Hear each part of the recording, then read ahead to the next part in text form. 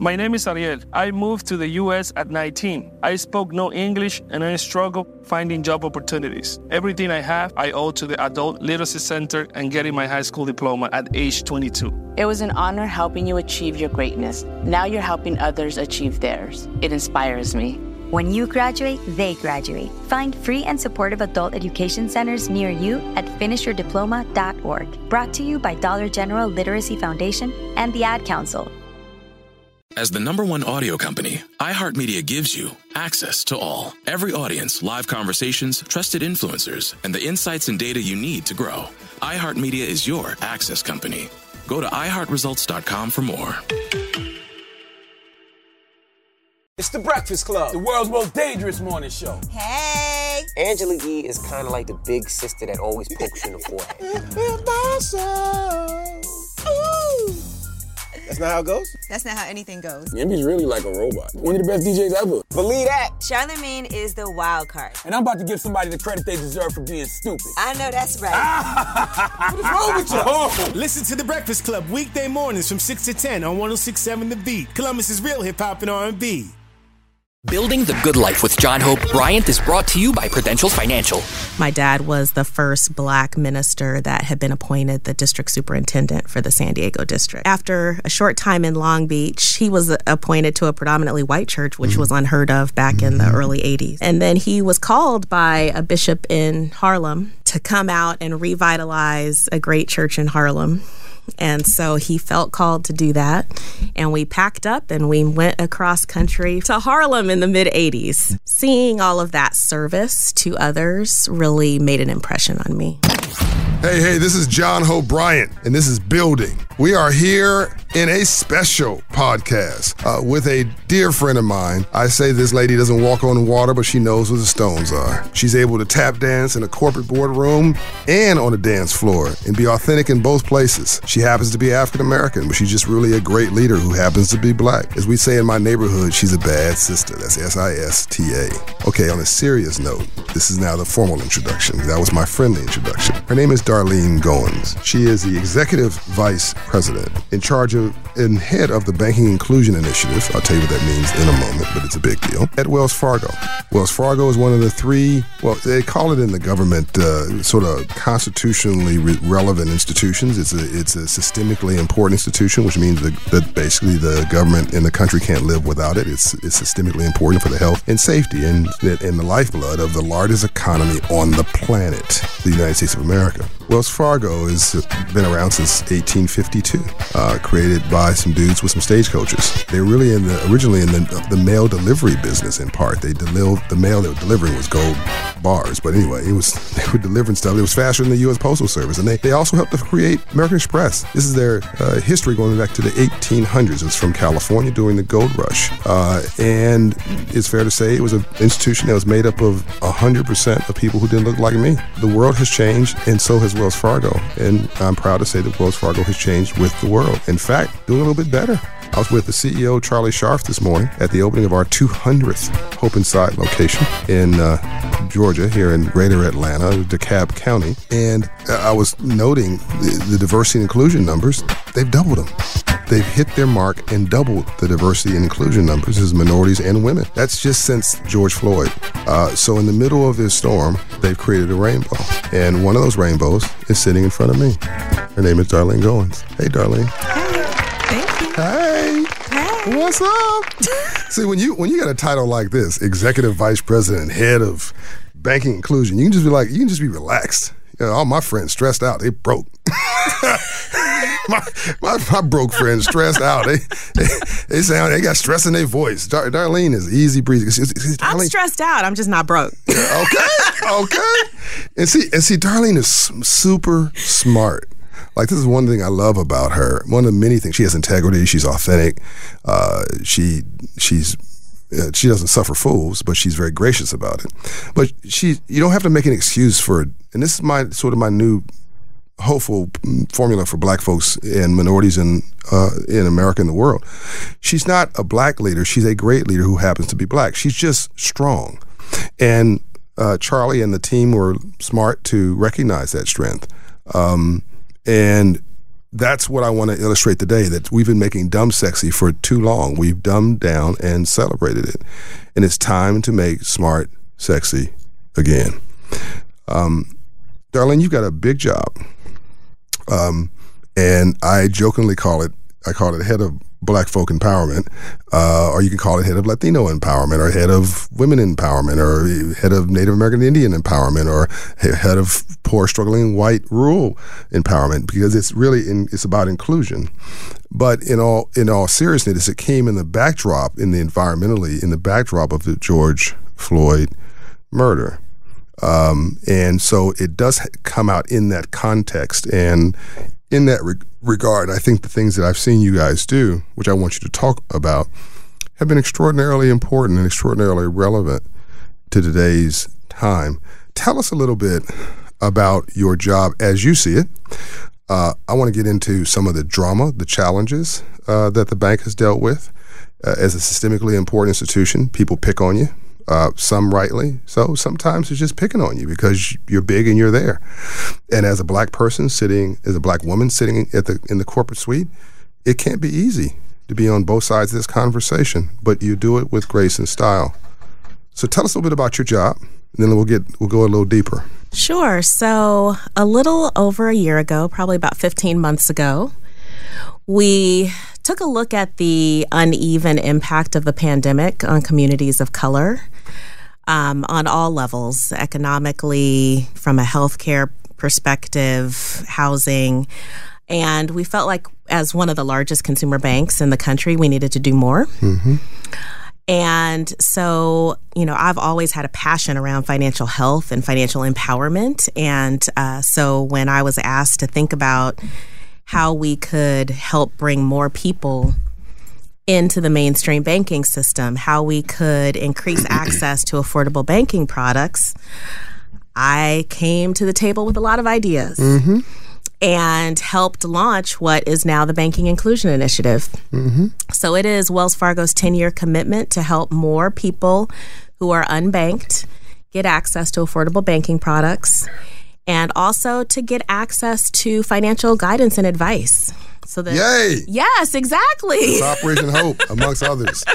Yes. And we also formed a national unbanked task force of leading advocacy organizations where we have the leaders of those organizations. Mm-hmm. We have Derek Johnson from the NAACP, yep. Janet Marguia from Unidos US, yep. Mark Morial from National Urban League. Good guy. And they have just been true partners along this journey with us. Yeah. And so at the end of the day, there are more than 7 million households in the U.S. that are unbanked, meaning they don't have a bank account with a bank or a credit union. You guys hear that? That's an amazing number in the largest economy, most developed economy in the entire world. 7 million people have no banking relationship whatsoever.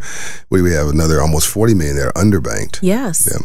And more than half of those unbanked households are Black or African American, Hispanic, or Native American. Yeah, as we were talking about, and by the way, for the audience listening to this, just so you know, the largest group of poor people in this country are poor whites. And the number one group dying in this country are white high school educated men dying of opioid addiction, but that is triggered by depression, really a lack of aspiration, a lack of opportunity. And when we talked about this morning at the opening of the Hope Inside location in DeKalb, we were talking about how half of African Americans, you have 40 million African Americans, but half of us have a credit score below 620. You think about that. Yes, racism is real and bias and all the rest of these things are real, and we obsess about those things. But it just might be you weren't getting access to credit because your credit stunk. Now, it's not it wasn't your creation. That problem was your creation because in many ways I think this Banking Inclusion Initiative is a continuation of the Freedmen's Bank's legacy, just as we're continuing that legacy from 1865, a bank created by Lincoln to teach free slaves about money, formerly enslaved people about money.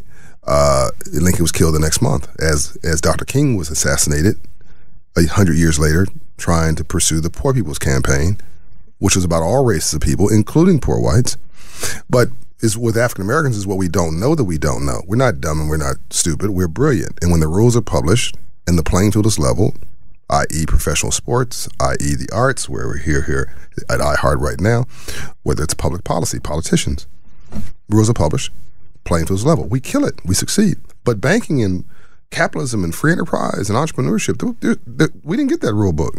So our credit, amongst other things, is one of the things that suffered because we didn't understand this game. And half of us, it stinks. And as a result of that, you can't get a decent auto loan. As I said earlier today, Mercedes means Mercedes payments in that environment. You can't get a decent mortgage. You can't get a small business loan at all. So you have a brilliant idea. You can't execute on it, not with a small business loan, because you need a 700 credit score for that.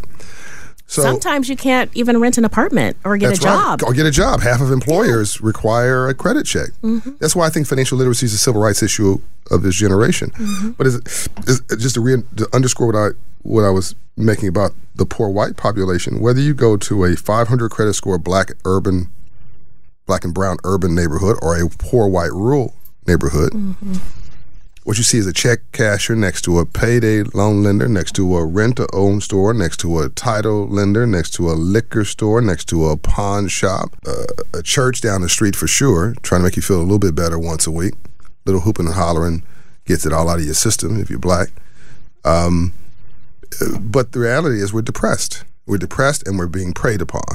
And what I love, what you're trying to do is you cannot have success in any mainstream economy or any economy without banking, the power of banking. We don't understand banking. I'm glad you're there. People don't realize that Wells Fargo is a $2 trillion institution. That's trillion with a T. It is a 41st Fortune 500 company in size. So Fortune 500, biggest companies in the world. It is the 41st largest. It is, like I said, one of 3 systemic banks in this country, and there are 6,000 banks in this country. 6,000 banks, 75,000 bank branches. I mean, it's unbelievable. These numbers are unbelievable. And, you know, I think there's like $14 trillion in all banking assets, if I got my number right, and there are $2 trillion of it. So, and this lady sitting in front of me, walking around humbly, chilling, is in charge of the Banking Inclusion Initiative. We get excited about rappers and professional athletes, and people need to become passing by. Oh, Darlene, give me your autograph. Can I? You know they do that, John. Okay. Look, I got her home number, her office phone number. I got her cell phone number. I got her social security number. I'm all over. Like she showed up. She looked at Christmas. She opened the door. I was right there looking under the Christmas tree. I'm all over Darlene like a cheap suit. I ain't playing.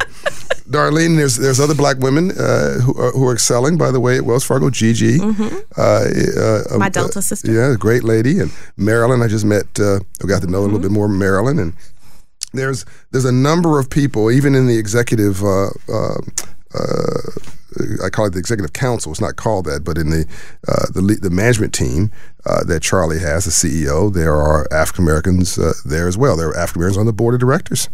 I think there's 3 blacks on your board of directors, as I recall. So they really have walked the talk from the top to the bottom. And now let's talk a little bit about. I'm going to come back to your story, but let's talk about the obvious, because somebody out there is rolling their eyes because we all want something to hate or talk about or whatever. And as I keep saying, a saint is a sinner that got up. An angel has dirty faces. We're all angels with dirty faces. There is no perfect. I offered a friend of mine a plane ticket. They were complaining about America, how screwed up America was. Okay, I agree with you. Here's a plane ticket. Take your rear end anywhere you like. I'll finance it. We'll send you stuff. They're still here. Of course. Of course they are. So Wells Fargo's not perfect. Darlene, did you hear that? You guys are not perfect. Really? Really? Nobody's perfect. No. All right. So intention matters. I was there in a little committee in L.A. when the first crisis hit Wells Fargo about these accounts. What year was that? 2016. 2016. That's when the news came out. Yeah, and I think it had been brewing a little before that. Yeah. And I did run into local arrogance. I did run into people who just wouldn't listen. They weren't thieves. They weren't fraudulent. They were trying to get a bonus. They were trying to incentivize people who worked at Wells Fargo to get a bigger bonus because you could open accounts. So it wasn't like a malicious thing. It was like the way that we are going to measure success is if you're in the branch level, you open more accounts. So somebody came up with the unbright idea to just get people to open accounts, whether there was anything in it or not, which gave them more money. Well, those were dumb people, and those dumb people have been fired. They're gone. And by the way, that was another bank because that was a merger ago. People don't realize that even though the name of the bank stays the same, oftentimes you have either a merger changes the texture of the bank, and that team comes in. It's a whole new different team. I think that was a Norwest team, if I recall. And you also have leadership that changes. That's like to suggest that the bank's not different is to suggest that the Biden administration is the same as the Bush administration, is the same as the Obama administration, is the same as I'm not going to name that dude's name, administration. Mm-hmm. It's the presidency. But the administrations change, and they're different. Mm-hmm. This is the Charlie Scharf administration, mm-hmm. and it is different. And it is. And Charlie's the first to acknowledge that the last team screwed up, mm-hmm. and he's the first to own their screw up. Yep. What else do you want from somebody? There was a crisis recently about mortgages and the mortgage declines, and you guys are declining all these black people more than anybody else. Well, actually, I called Darlene. And what's up? What you doing to our people? And she said, calm yourself down. Sit down, John. Sit down. like my mother. Sit down. And no, seriously, she's like, well, it's technically true, but it's just technically true. Like most banks don't record everybody who is seeking finance for mortgages. They realize that you don't qualify, they don't take the application. Wells Fargo, in trying to be transparent, recorded everything, including anybody who was remotely interested. So when your credit was pulled, we talked about credit scores just a moment ago, and you didn't pass a much, so that showed as a decline. They actually funded more mortgages than almost anybody else, actually, for black people. Actually, in the decade from 2011 to 2021, we helped fund more black homeowners than the next three largest bank mortgage lenders combined. Come on now, talk to me. Say that again. Repeat that again for anybody in the back of the room. For the decade from 2011 to 2021, right, we helped fund more black homeowners in this country than the next three largest bank mortgage lenders combined. That's extraordinary. And you should be commended for that. And these were sustainable mortgages, not that homeboy shopping network explode in your face subprime mortgage. We're talking about people who became homeowners and had every shot because it was a good, well-priced interest rate, right? Mm-hmm. Prime finance. So sometimes when you become a bit of a target, you become a bit of a punching bag for folks. And I have to give you credit because when you reached out to me, and I said, sit down, John. Sit yourself down. You also said, is there any truth to this? Right? You didn't immediately jump to judgment, which I appreciate in you as a partner. You said, let me hear you out. And I'm guessing that there's not truth to this, but let me hear it from you. And if there's not truth to this, let me help you make this better. So I really appreciate that from you. Oh, it's my pleasure. I just think that there is no perfect, and we don't let the perfect become the death of the good. If somebody's trying to do good, help them be better. Mm-hmm. Help them get to that next level. And I just think that you guys are a credible institution. I mean, you've kept every word to me and anybody that I'm aware of. I bank with you guys, and you were my first mainstream. Well, as an adult, my first adult bank account. I told you it was a Pico Boulevard branch in West Los Angeles across from the mall. And I remember the branch manager. I remember that they treated me with respect and dignity. Right, and my first mortgages was with you guys. I paid them off.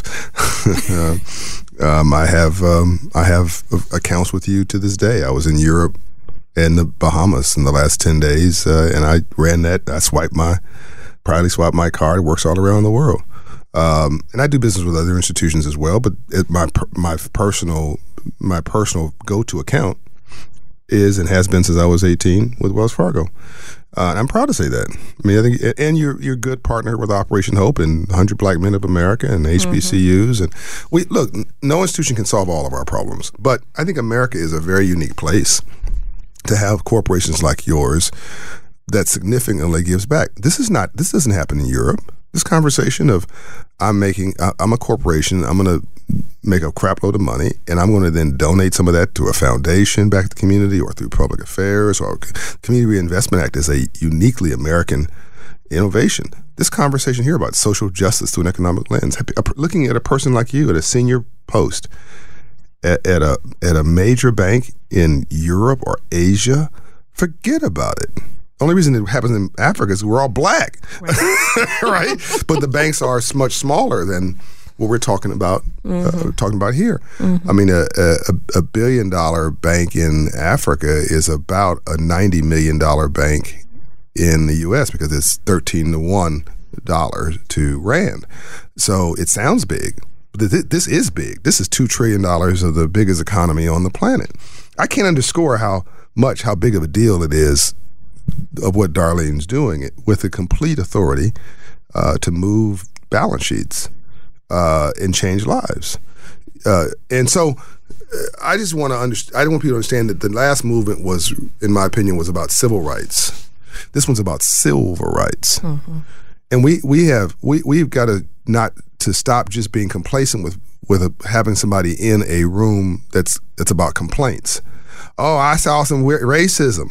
Oh, I saw abuse. Oh, the police beat me up. Those are legitimate things. But we can't have everybody since seats of power in the complaint box. We need to. It can't be about exclusively a what I'm against box. I mean, my friends at NAACP are worn out. They can't do everything. We need a what I'm for box too. From civil rights to include silver rights too. We need some folks in some green rooms, right? And I don't mean green rooms as in prep rooms to go on stage for a concert. I mean some economic rooms. I mean, we need somebody in the business suites who look like us, who represent our interests, whoever us happens to be, Latino, African American, women, Native American Indian, Asian, whatever underserved group we're happy to talk about, poor whites. Who says I relate to you? I understand your plight. All things being equal, if you deserve a shot, I'm going to make sure you get one. What else do we want within that? I mean, it's a James Brown version of affirmative action. Open the door, I'll get it myself. And so I think that you're sitting in a moment in history, actually. I think that what you're doing is going to, 20 years from now, be part of the history books of the third Reconstruction, which is opportunity. First one was freedom after the Civil War. Second one was civil rights, access. Ambassador Andrew Young just called a moment ago, the guy who was Dr. King's right arm in the civil rights movement. We're so lucky in Atlanta to have all these icons all around us, right? And the third one's opportunity. So talk a little bit. We cleared the deck on some of the drama. Maybe there's other drama I didn't know about, but talk a little bit about where the bank is, what the bank's doing, what are you frustrated about, what are you most excited about? Well, I will say, and I know my mouth's going to get me in trouble, but... Don't edit. I got you covered. I'll send a note to Charlie. Don't worry. He knows you're real. But I will say it is like a new presidential administration, right? It's a new set of leaders, and I know my first 4 to 5 years at the bank, I felt like I was banging my head against the wall, trying to get things done. And when I had this opportunity to help launch and develop the Banking Inclusion Initiative last year, I took it, right? And so getting Hope Inside in there was a big part of that. Thank you. Getting greater financial education at HBCUs was a part of that, right? So really trying to move forward a lot of the things where I had been told no. If I get that opportunity, I'm going to take it. That's right. Building the Good Life is brought to you by Prudential Financial. For over 145 years, millions of people have counted on Prudential to help solve for life's most important financial needs. Because at Prudential, they live their purpose to make life better by solving for the financial challenges of our changing world. Prudential's Who's Your Rock campaign is also about helping people reach new heights and providing a platform for people to reach their financial goals. let's get underneath. So you can't really see this. Those listening to this on the radio, you can't see what I just witnessed. But she was like editing, like how much of a sister am I going to be right now, right? But the pause. Everybody heard the pause. Everybody, you didn't see it, but you heard the pause. And then she said what she really believed. She just said it eloquently, and because she's an educated woman. But what you heard was strength. You heard strength of purpose. You heard, I'm not playing games up in here. If you want me, you're gonna have all of me, and if you want me, you got to take my strength too. And I don't mind taking a no, and I don't mind disappointment. But you're gonna hear my voice until you either show me the door or show me an opportunity. Mm-hmm. They showed you an opportunity. That never give up, that resiliency, that self-esteem that I see in your eyes every time that I see you or hear in your voice every time I talk to you, which is different from confidence, by the way. Confidence comes from competence. Mm-hmm. So if you're competent in a job, you'll have confidence. That's what we're used to. But that you can have confidence and still have low self-esteem. Mm-hmm. When I look at you, I see esteem. I see self-love. I see a mother or a father or uncle or grandmother or grandpa. Somebody poured into Darlene and said, girl, you can do anything you want to do. Who was that? Probably my dad. Okay. Tell me a little bit about that. You grew up where, how, what? Yeah, so I grew up mainly in Southern California. Mm-hmm. But went to... Rich. No. Not at all. No, I grew up in South Central, yes, I understand. I'm a preacher's kid, so we lived in, church parsonages growing up. Really? Yes. My dad he moved to LA in the late 60s and very active. Mm-hmm. Helped form some initiatives like Save Our Sons in LA to help address the mass incarceration of black men. What's your dad's name? Robert Smith. That's to tell you what's really deep. Her dad's name is Robert Smith. My grandfather was R.B. Smith, but we're not related, don't worry. But you do look like a long-lost sister I had. No. So maybe. But I remember that organization. Yeah. Okay. Yeah. So grew up in different parts of Southern California. My dad, a United Methodist minister. We moved to San Diego to a predominantly white neighborhood towards the early elementary school years. Right. My dad was the first black minister that had been appointed the district superintendent for the San Diego district. So he had about 70 churches that rolled up to him. Yes. And so we went to different churches every Sunday. I got to experience a lot of different cultures, races, seeing differences. That made you comfortable around different people. It did. Kinds of people. I'm very adaptable. Right. And then after a short time in Long Beach, he was appointed to a predominantly white church, which was unheard of back in the early 80s. First black minister there. And then he was called by a bishop in Harlem or in New York to come out and revitalize a great church in Harlem. And so he felt called to do that. And we packed up and we went across country from a predominantly white gated community in Long Beach to Harlem in the mid-'80s. The hood. So the hood, yes. DA-HOD. Yes, the hood. Where we lived in a very nice brownstone on Strivers Row, but the apartment buildings behind us were burnt out, It's not the Crack Harlem of was today. on the rise. Yeah, it was not the Harlem of today. It doesn't even look like the Harlem that I know when I go back there. But I think seeing all of that service to others really made an impression on me. So in some ways, you are continuing that sense of service, just doing it through the most relevant factor of today, which is finance and economics. I mean, one could argue that religion is how we originally got free. That was that first part of that first Reconstruction. We could only sing religious songs. The first corporation was through a black church. The first hospital for black folks was through the church. The first black business was through the black church. The first school was through the black church. It was the only thing that we could do to organize ourselves during slavery. and that kept us from being from completely broken as people also. And then during the civil rights movement, that morphed into community service, which your father also did. And of course, we know that executed through political office. What we did not do is to go from cashing checks to writing them. We didn't become stakeholders. We didn't become capitalists and owners, which is what you're doing today. You're facilitating that for a whole generation. So I see you continuing that work of your dad. So, I am trying to. I am trying to. So he told you he loved you. He did. And he told you you can do anything you wanted to do. He did. He told you not to take no mess either. Girl, you can do bad all by yourself. You don't need no help. Yeah, he's handsome. What's your credit score? You got a job? You have a career? I can do bad by myself now. Quincy Jones once told me the only thing worse than being alone is wishing that you were. So he clearly poured, your parents clearly poured that self-esteem and self-love into you, and it's so evident.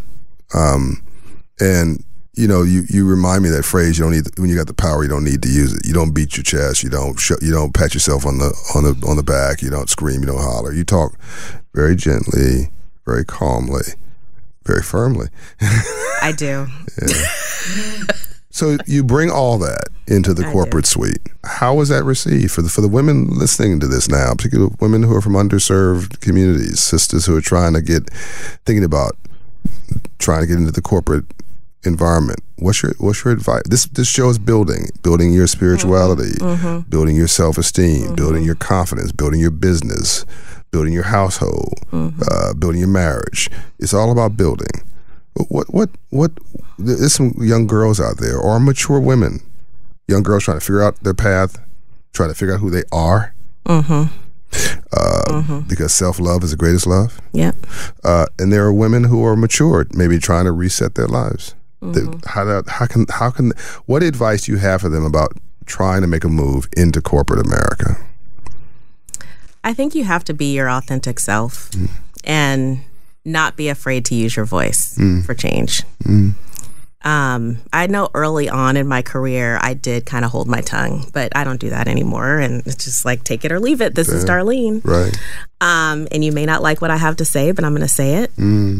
But that's your value proposition also. I mean, yes. I don't really understand why you would, if you're a black female, go into a corporation and then act like a white male.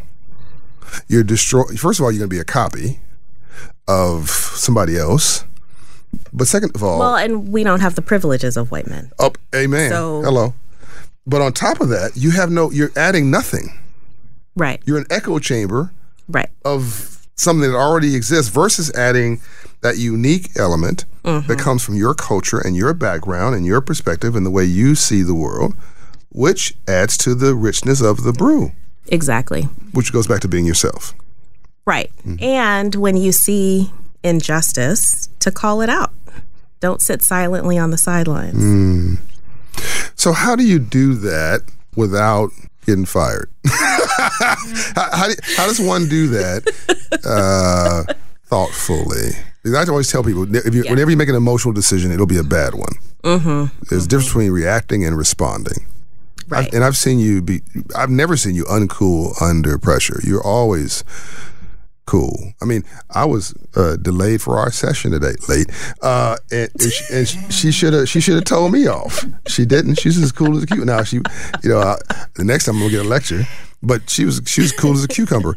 On a serious note, though, like, how do you do it? How do you do that so you step over mess and not in it? I rely on a lot of data and facts. Yes, you do.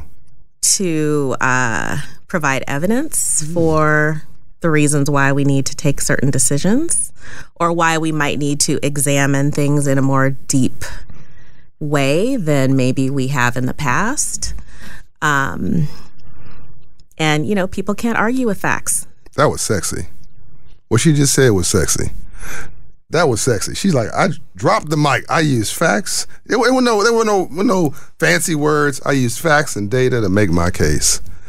And that's actually how we met. Yes. I got on the phone with her, and I was unhappy with whomever it came before her at Wells Fargo. You sure were. And I let her know. And he tried to take it out on me. Yeah, I let her know. And the only reason I survived that is I had facts and data. Because she don't play. She would have said, this has been a nice meeting. Goodbye. But she... And I asked you a lot of hard questions. Yes, and I was able to answer it. Yeah, you sure were. And so we went... So I think it's fair to say, and you correct me if I'm wrong here, Darlene, she respected me and learned to like me. Mm-hmm. And I'd rather you respect me and learn to like me than like me and never respect me. Mm-hmm. I wasn't disrespectful. But I was clearly not a happy camper, and I didn't want to act like I was. That's not who I am. I'm authentic like you. But clearly, I had the data and the figures, which I thought should warrant a different value proposition. Mm-hmm. And Darlene was interested in facts, data, the figure. Let the facts set you free. And then she took that data and went and made a case for it. Mm-hmm. And we just opened up our 200th Hope Inside location with Wells Fargo today. Mm-hmm. Boom. Yeah. Oh. And because of Darlene's leadership, we went from a discussion of a few of these locations to 15 of these locations, and now we're talking about over 100 Hope Inside locations in a unique structure that we're still working the details out on, but basically going to be in markets all around this country with this model. And now we have the CEO singing his praises and head of banking, Mary, who's fantastic, and Bill Daly, who's on my board, your vice chairman. So you become sort of a gateway to wire organizations like ours, this Operation Hope I'm talking about, into the fabric, the infrastructure of this $2 trillion bank. Yes. Is that your mission? To wire organizations into wire diversity and inclusion into the fabric of this bank? Yes. I spent the first 6 years at Wells Fargo, I guess 5 years, on the philanthropy side. Mm-hmm. And philanthropy is important. Yes. But getting it integrated into the business, I think, is more powerful. Talk more about that. Having an influence on the products and services that we offer, the communities where we redesign our branches or put Hope Inside centers, that's going to drive even greater impact than philanthropy can. So I think you need both. But that was one of the reasons why I decided to move over and actually lead the Banking Inclusion Initiative after we launched it. And I met you on the philanthropic side. This is a really important conversation. I'm not sure people listening to this can get the nuance here. She was giving away money before, and now we're talking about how to make money responsibly. Right. And the bucket for making money is much bigger. Marketing, business development, et cetera, is much bigger than the philanthropic bucket, the public affairs bucket. And that's also progress. Because that wasn't a conversation that corporations even allowed us to have 15, 20 years ago. Certainly not 40 years ago. Or maybe even 5 years ago. Right. The world has changed. Yeah. I think it's changed permanently. And these topics we're talking about, I think, are now part of the ether of these companies, the biggest companies in the world. Yep. What are you most hopeful about as we sit here in a very troubling time? We're looking at with girls in Iran, losing their life because they want to wear their hair, the hijab, looser on their head. I mean, for God's sakes. We're talking about, folks in Ukraine just trying to go about their life and having some idiot drop bombs on them and their families. We're talking about, people disappearing in parts of Asia just because you differ with the opinion of your leader. I don't think we sort of realize how good we've got it. But even here, we've got all kind of problems. Politicians who've decided to help us hate each other and throw rocks at each other and pick at each other.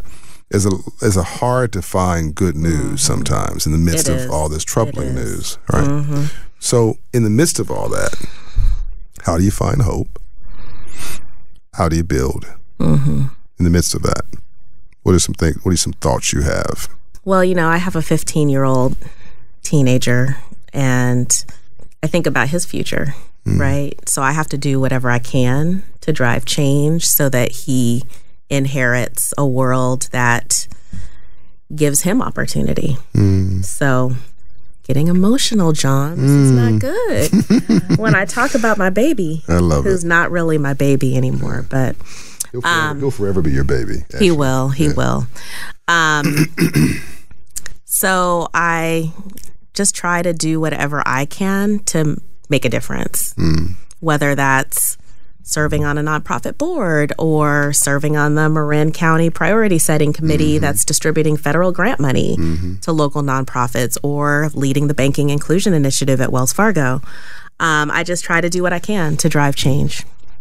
You were influenced by your parents, your dad in particular, and your son's being influenced by you. He is. And it's been said that if you want to find a good woman, find one who's had a great relationship with her dad.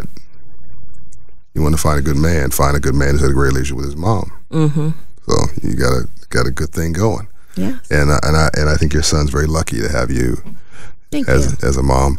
Tell us, I don't want to run out of time before we get into, I want to end this with you giving some recommendations, some very specific recommendations for women and girls on how to come up. So I want you to think about that.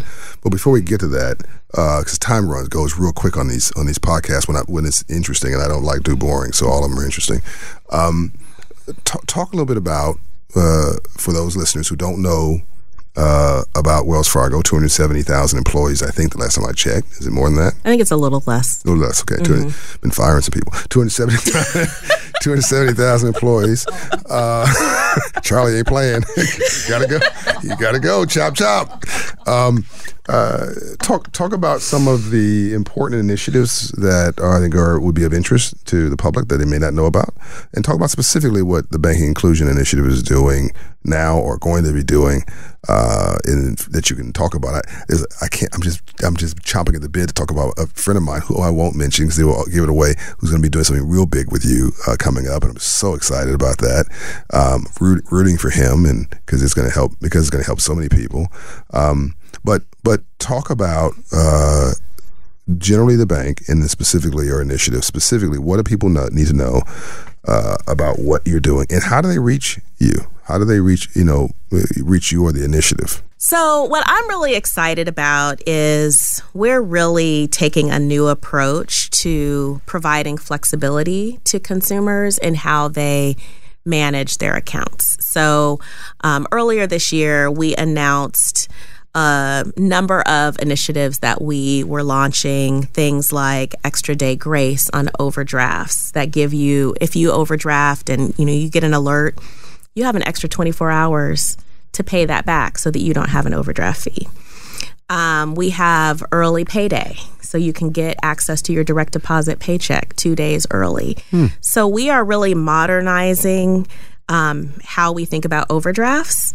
We do have some accounts that don't have any overdraft, that are low-cost bank-on-certified accounts like Clear Access Banking. Okay, English people, for those watching, listen to this. That means y'all spending money you didn't have.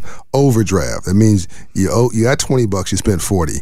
And they cleared the check or whatever, and they hit you with a fee, and you complained about it. Why y'all charging me this money? Because you spending money you don't have. Okay, so they're trying to not charge you, penalize you for not having the best budget on the planet, because we understand that people have got too much month at the end of their money. So they're doing two things. They're not hitting you over. By the way, there were some unscrupulous banks who made a lot of money on just overdraft fees. So I'm joking around about it, but it's really become a thing of preying on some people. Wells Fargo's chosen not to do that, obviously. And then you have the other side of this coin where people really need access to their money a little earlier, which is, and so because you have predictable employers, like my guess is county governments and state governments and, major corporations, and you sort of pretty much know this person's been working there for 10 years. Pretty good chance that the next paycheck's coming. So they're going to let you have access to their money faster. Is that the way it works? Right. That's a cool thing. Yeah. Are you charging a fee for that, or no? Really? I got a cousin Boo Boo who need that.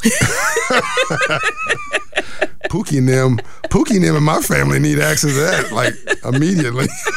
They may change banks.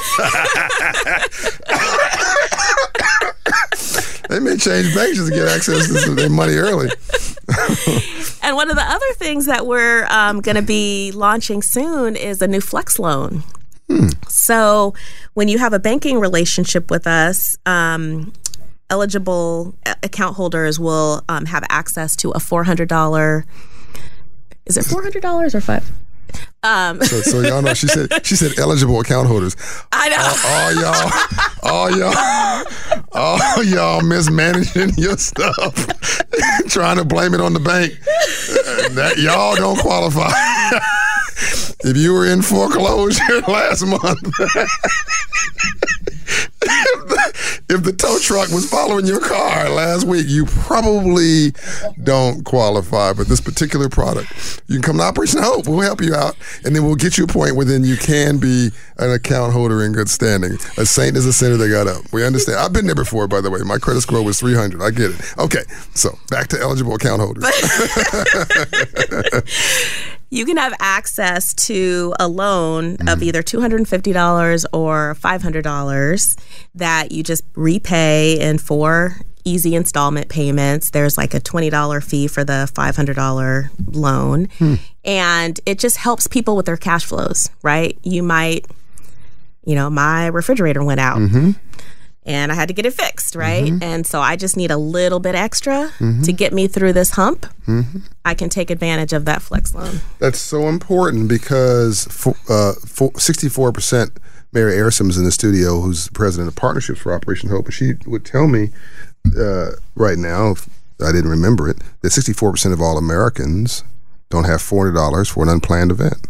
So you giving a flex loan of $250 to $500 just might be the difference between them having heating or a refrigerator or the car fixed or not. Exactly. It's a big deal. And you're also indirectly putting payday lenders out of business.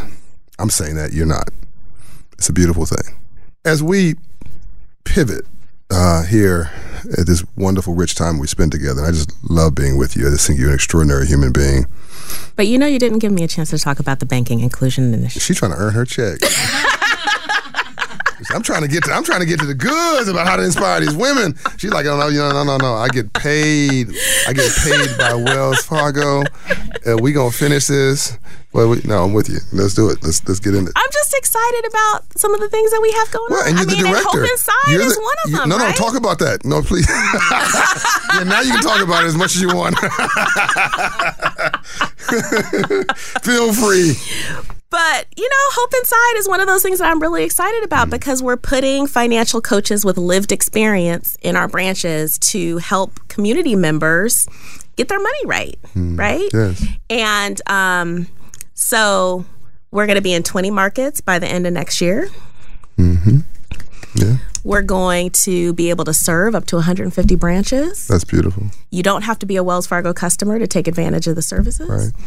So we want to help people get to those 700 credit scores so that they can get that low interest rate on the auto loan, get that mortgage, get that small business started. And we're also talking about helping specifically with Black business creation. We'll talk about more of that later on. You guys are a member of Financial Literacy for All, which is the leadership initiative from corporate America to make financial literacy a civil rights issue in this country and bake it into the business plan of major companies. It's like what healthcare was 40 years ago. That is all something we're very excited about. You guys have been financially supportive of the 1 Million Black Business Initiative, and we're talking about going deeper there. What else are you doing at the Inclusion Initiative that people need to know about, seeing as though you called me on it? So we're working with a number of different collaboration partners. We did some marketing pilots earlier this year. We recognized that we've got to do better in terms of our value proposition to consumers. So when we talked with unbanked consumers, we found that, they're really focused on their financial stability, and having a cash-based system helps them know exactly how much money they have to spend, how much money they have to pay their rent, their bills, etc. And it's just more comfortable for them. So we need to work on our value proposition and help them understand the value that we can bring to the table and help get them on a path to achieving their aspirational goals. So translation for the layman out there, you want to make sure the bank's relatable to everybody, not just rich people. Right. You want to make sure that people know that you don't have to be just doing very, very well or even moderately well to come to a bank. You can come to a bank and whatever place you are in your life. Exactly. And you'll help them to go to that next step. Exactly. Yeah. That's brilliant. Can I pivot now? Yeah. Go ahead, pivot. No, this is my favorite part of the session because you're going to change somebody's life. There's some little girl in the car with her mother. There's some mother who's frustrated that she doesn't have all the solutions for her family. There's some grandmother who feels that she's let her children down because she doesn't have generational wealth. There's some abused woman who's staying around with some knucklehead because she's got children and he's been beating on her, but she thinks she's staying around for money. There's somebody listening to this who self-esteem is not exactly where it needs to be. If I don't like me, I'm not going to like you. If I don't feel good about me, I'm not going to feel good about you. If I don't respect me, you don't expect me to respect you. If I don't love me, you don't have a clue how to love you. Love starts at home, inside of you. So there's somebody listening to this who just needs a little bit of a boost. You've done it. You've made it. Executive Vice President. Now, just for context, when I was coming up, you had a vice president of a bank branch, and that person really had power. I mean, they ran that bank branch, but they could make credit decisions, all that kind of stuff. But vice president doesn't mean what it used to mean. Some companies throw out the vice president title, not the corporate vice president, just vice president like it's candy. It doesn't mean much other than a paid position. Corporate vice president, you're starting to get serious. Senior vice president, that's really serious, particularly if it's a national versus a regional senior vice president. Just for people listening to this, an executive vice president is high cotton. You can translate research high cotton. That means a southern phrase. It means that she's a big baller. She's serious. That's a very, very unique role. Executive vice president and director. You should be very proud of yourself. But what do you have to give in the context of counsel, advice, direction, inspiration for those trying to come up? I tell women you're more than ready. Be willing to take a risk, take the next job, say yes. There's an African proverb that says, when women rule, streams run uphill. Woo! And I think about that. When women rule, streams run uphill. That's deep. I mean that's deep. And it's got me thinking about self-esteem, and you're essentially saying you're enough. You're enough already. You're enough, and you can make the impossible possible. Yes, if you just believe. If you believe. Yeah. Yep. So self-love is the first love. Absolutely. Yes. Yeah. Believe in yourself.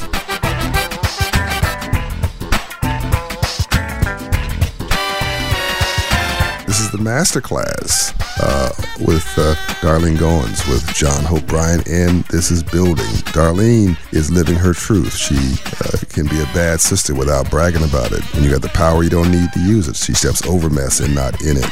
She says, you will respect me or you won't deal with me. She says, measure me by my performance and my work, not my personality or my looks. You will respect me because the only way I'm coming is authentic, or I will leave because I know I can find a job someplace else. She knows she's not perfect, but she knows she's enough. She is her father's daughter, but she's also her son's mother. She's also a friend. She's also someone who gives back. She's one who lives through service, and the service she gives is a legacy she leaves. She's articulate, but she's not snooty. She's loving and confident, but she's also courageously disciplined. She will hold you accountable, which is why she loves the data. She's as much of a civil rights leader in the suites as the civil rights leaders were in the streets. She's trying to set our people free at scale. Ladies, you're enough all by yourself. Stand up, step in, believe in yourself, and demand a seat at the table. Expand the table and add a seat. Darlene Goins is coming. Building the Good Life with John Hope Bryant is brought to you by Prudential Financial. My name is Ariel. I moved to the U.S. at 19. I spoke no English and I struggled finding job opportunities. Everything I have, I owe to the Adult Literacy Center and getting my high school diploma at age 22. It was an honor helping you achieve your greatness. Now you're helping others achieve theirs. It inspires me. When you graduate, they graduate. Find free and supportive adult education centers near you at finishyourdiploma.org. Brought to you by Dollar General Literacy Foundation and the Ad Council.